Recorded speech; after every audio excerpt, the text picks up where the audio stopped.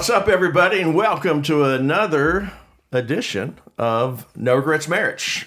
I'm your host, Johnny Morton. I'm Carla. And we are excited to be spending some time with you today. Carla, what are we going to be talking about today? We're going to talk about conflict. As we get into this, all right, real quick. If you can think back, biggest fight we ever had. In our whole life? Yeah, we've been married almost 39 years, folks. Oh, so Johnny, there's no way you can't think of just one big one? Oh, gosh. There are so many.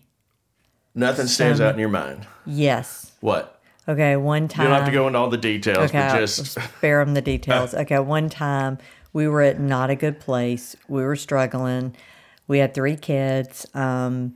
You were currently taking a job where you travel a lot and we're gone. I'm working. I got the 3 kids. So I work with DQ. Yeah, and the... International Dairy Queen. Okay, they don't... You said the details. Leave out the details. Okay, so anyway, and I guess money was always been a challenge, problem, issue for us, conflict.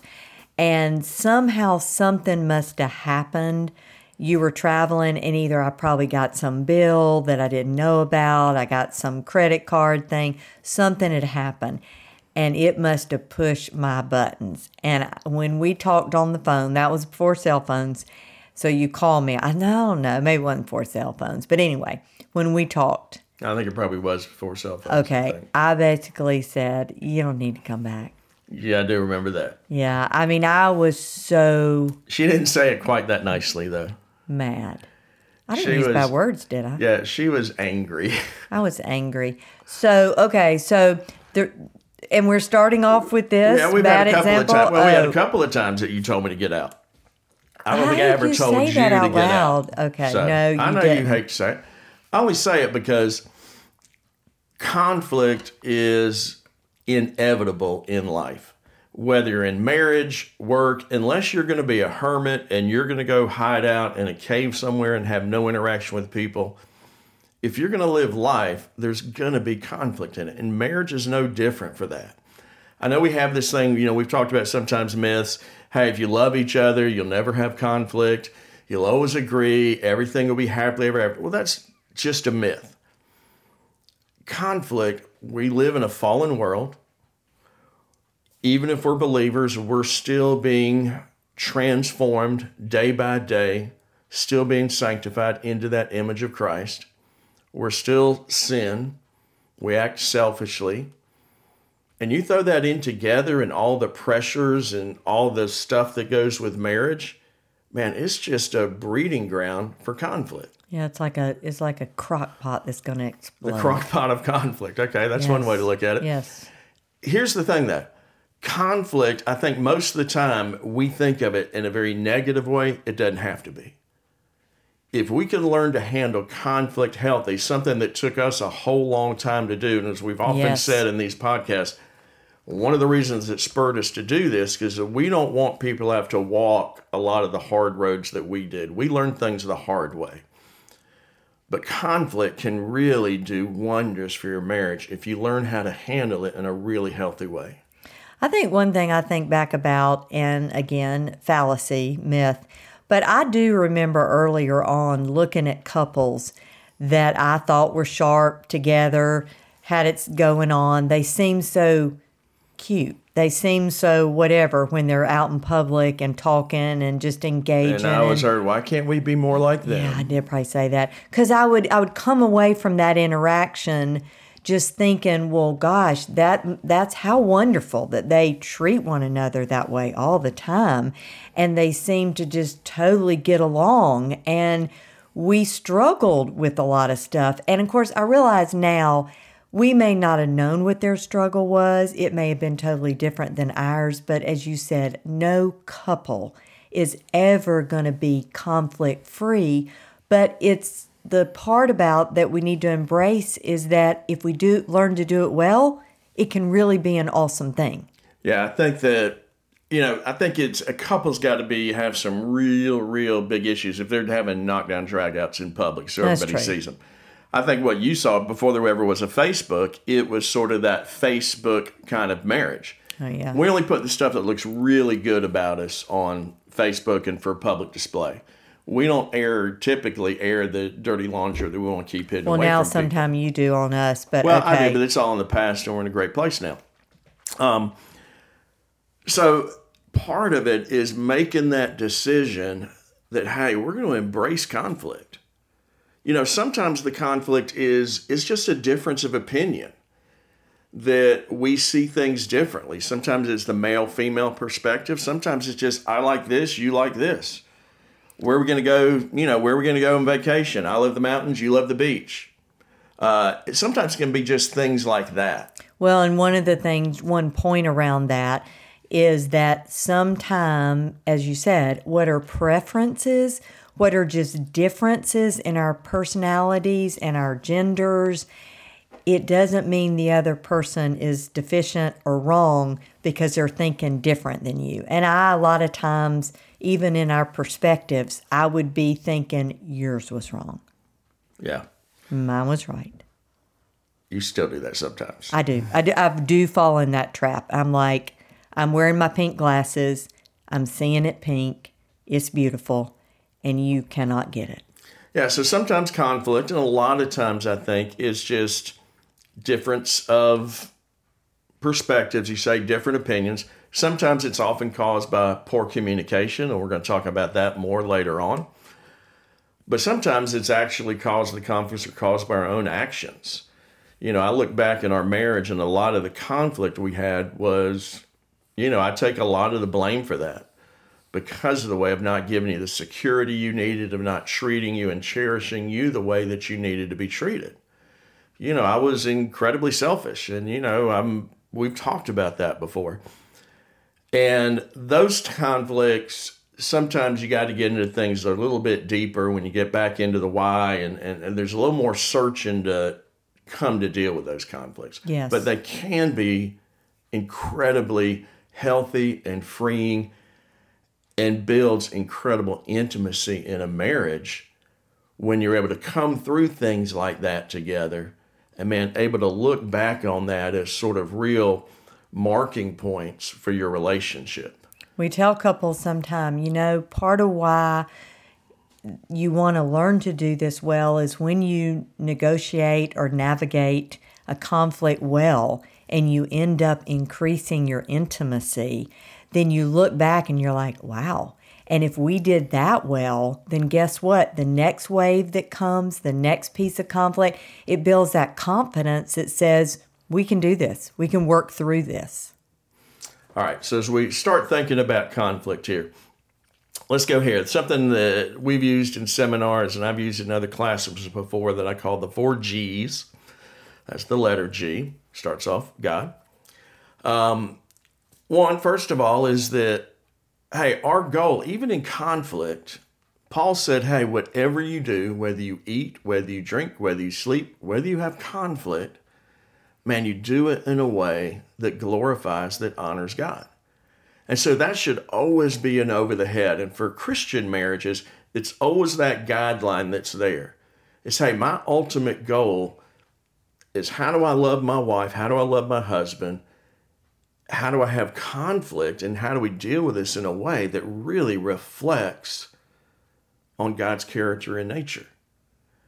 And having that, if we have that at the forefront of our minds, it's almost like going back to the why of marriage, understanding that, it puts us in that attitude of, hey, I want to do this in a way that really pleases God and how to do conflict. And y'all, that is a high and lofty goal. It is a challenge, obviously, as you said, because we struggle with our own sin. Because that fallen part gets in the way. It gets in the way, but man, if we can ever get our minds around how and what God is doing in and through the conflict in our marriages and know this is part of what He's doing to change us. So the first G of the 4 G's is to glorify God. The second one is, if you remember, Jesus was telling the story about, hey, don't try to take the speck out of your brother's eye when you've got a log sticking out of your own on the Sermon on the Mount. And part of that was, hey, dealing with conflict, what's your part in it? what have you done to contribute to it? And maybe the thing is, when you're all upset and ready to go at somebody, if you really stop and think about it, what you really ought to be doing is going and say, hey, I'm so sorry that I did this. Will you forgive me? So what's your part in it? And once you've sort of looked at that, because a lot of times conflict, there's pieces for both of us. There are other times when it's what somebody else has done and you haven't done anything. Yeah. But you got to decide at some point, hey, is this really worth really getting upset about or getting anxious about it or getting angry about it? And so one of the things we use with couples is we talk about, hey, different levels of conflict.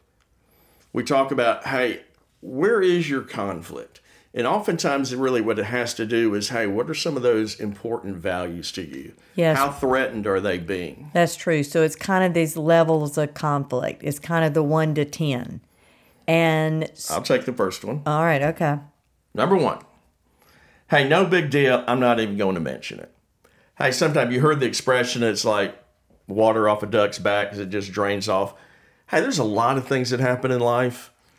You know, somebody left their clothes out. Somebody didn't shut the refrigerator door. They forgot something. I do this all the time, so I'm really plugging for this one. You really feel strongly about these number ones and that I should let it roll off my back.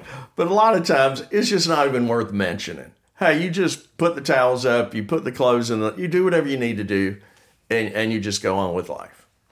That's sort of the number 1 level.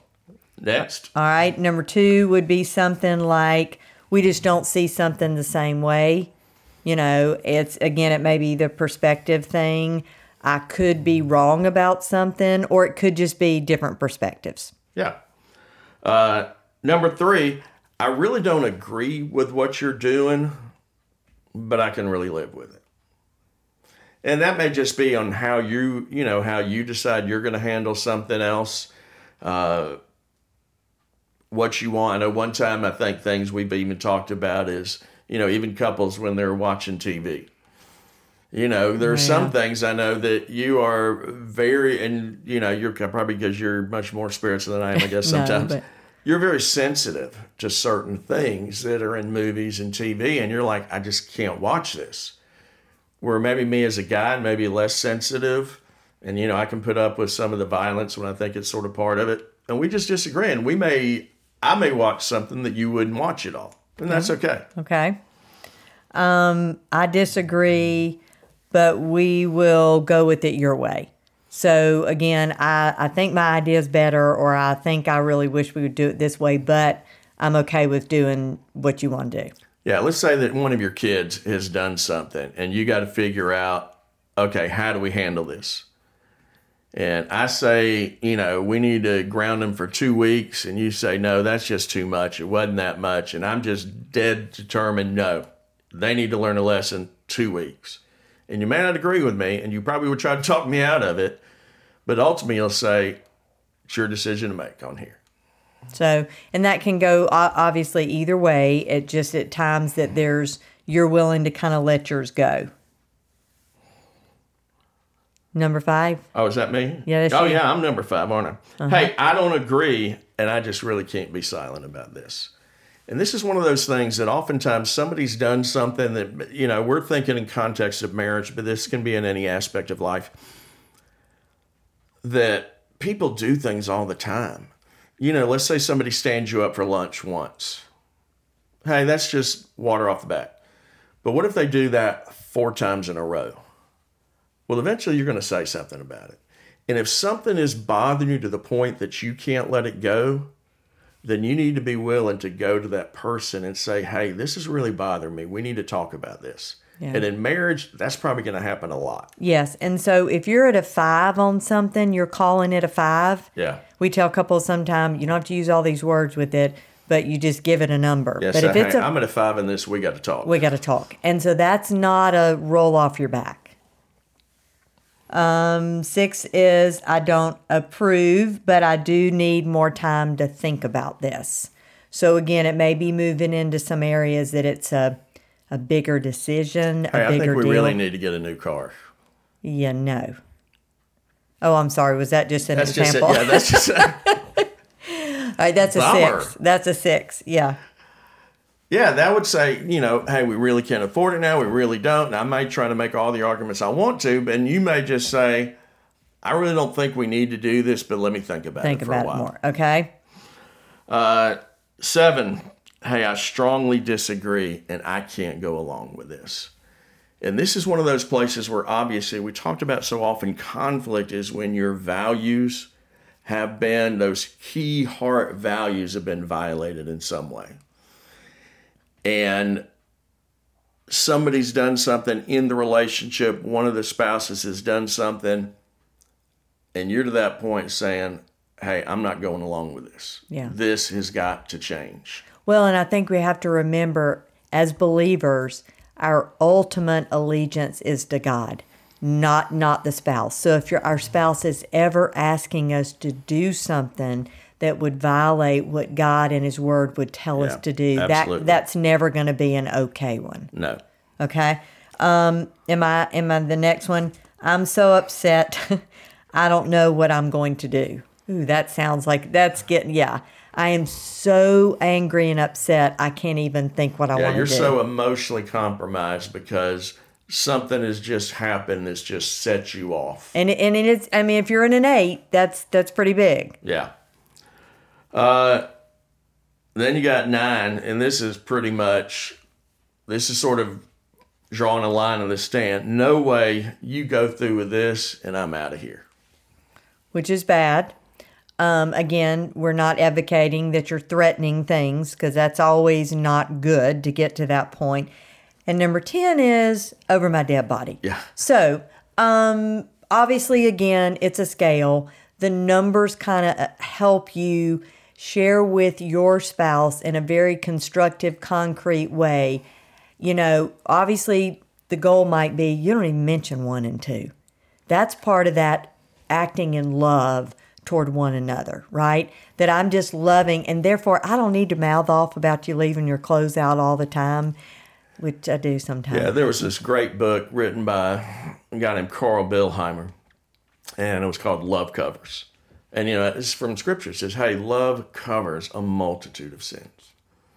There's a lot of things that the most gracious thing we can just do, even without people asking us, man, we can grant them forgiveness and mercy and love just because it's the thing that Jesus would have us do.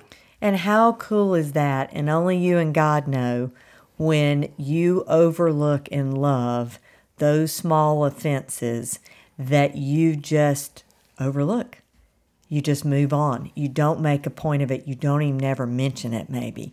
That is maturing in our relationship as we learn to do that. But the other piece is you can't be at a 5, 7, 8 and not be letting your spouse know this is a big deal. So let's think about, we talked about sort of the levels of conflict, and only you know where you are. And where your 8 is may be different from somebody's 8, so you're 5. So this is individual. This is all about you, how you feel about the situation. Now, it may be, and we've talked before with couples, that if everything that happens is a 7 in your life, I can't live with this, got to be done, got to change. If everything's there, then maybe take a step back and look and see what else is going on. Yeah. A lot of times because there's so many other stresses that are going in your life, it doesn't take anything to just set you off. To make everything a 7. And everything in life shouldn't be a 7. No. What are some things, and we've talked about this with a lot, especially young couples, but I think this is good for any couples who have never really sort of established this. In the next few minutes, what are just some great boundaries to set up for dealing with conflict? So that, one, you can do it in a healthy way that's really going to be resolved and restore the relationship, which is the ultimate goal in any conflict. Well, I think one of the things we talk about, and we talk about this during communication, is the idea that, honestly, week in and week out, you have those sort of what we'll call withholds, meaning I make a point to say to you things that I might have forgotten to say that were nice. Like I forgot to say to you, I really appreciated you picking up the laundry the other day, you doing the dishes. So it flits through your mind, but you don't do it. So taking a time every week to do your withholds. So you give your spouse 2 positive withholds, meaning you sort of forgot it, you withheld it at some other point, but now you're giving it to them. And then you give them one that may be a negative. So this is an area where somewhere on that scale of 1 to 10, probably the lower numbers, you're thinking this kind of irritated me. This kind of upset me. And so instead of, again, if it's not something you can let roll off your back, and you feel like I need to say this because I did feel really hurt. We were out at dinner the other night and you made this offhanded comment and that really kind of offended me or hurt my feelings, but I couldn't obviously say anything in front of the couple. And so, but I need to tell you that now. But it's calm, and the other deal is when I say that to you or you say it to me, all you can say is okay, and thank you. And then for 30 minutes, you don't make any comment about the negative thing they told you. But that allows these little things not to build up and become bigger, higher numbers because week in and week out you talk about them.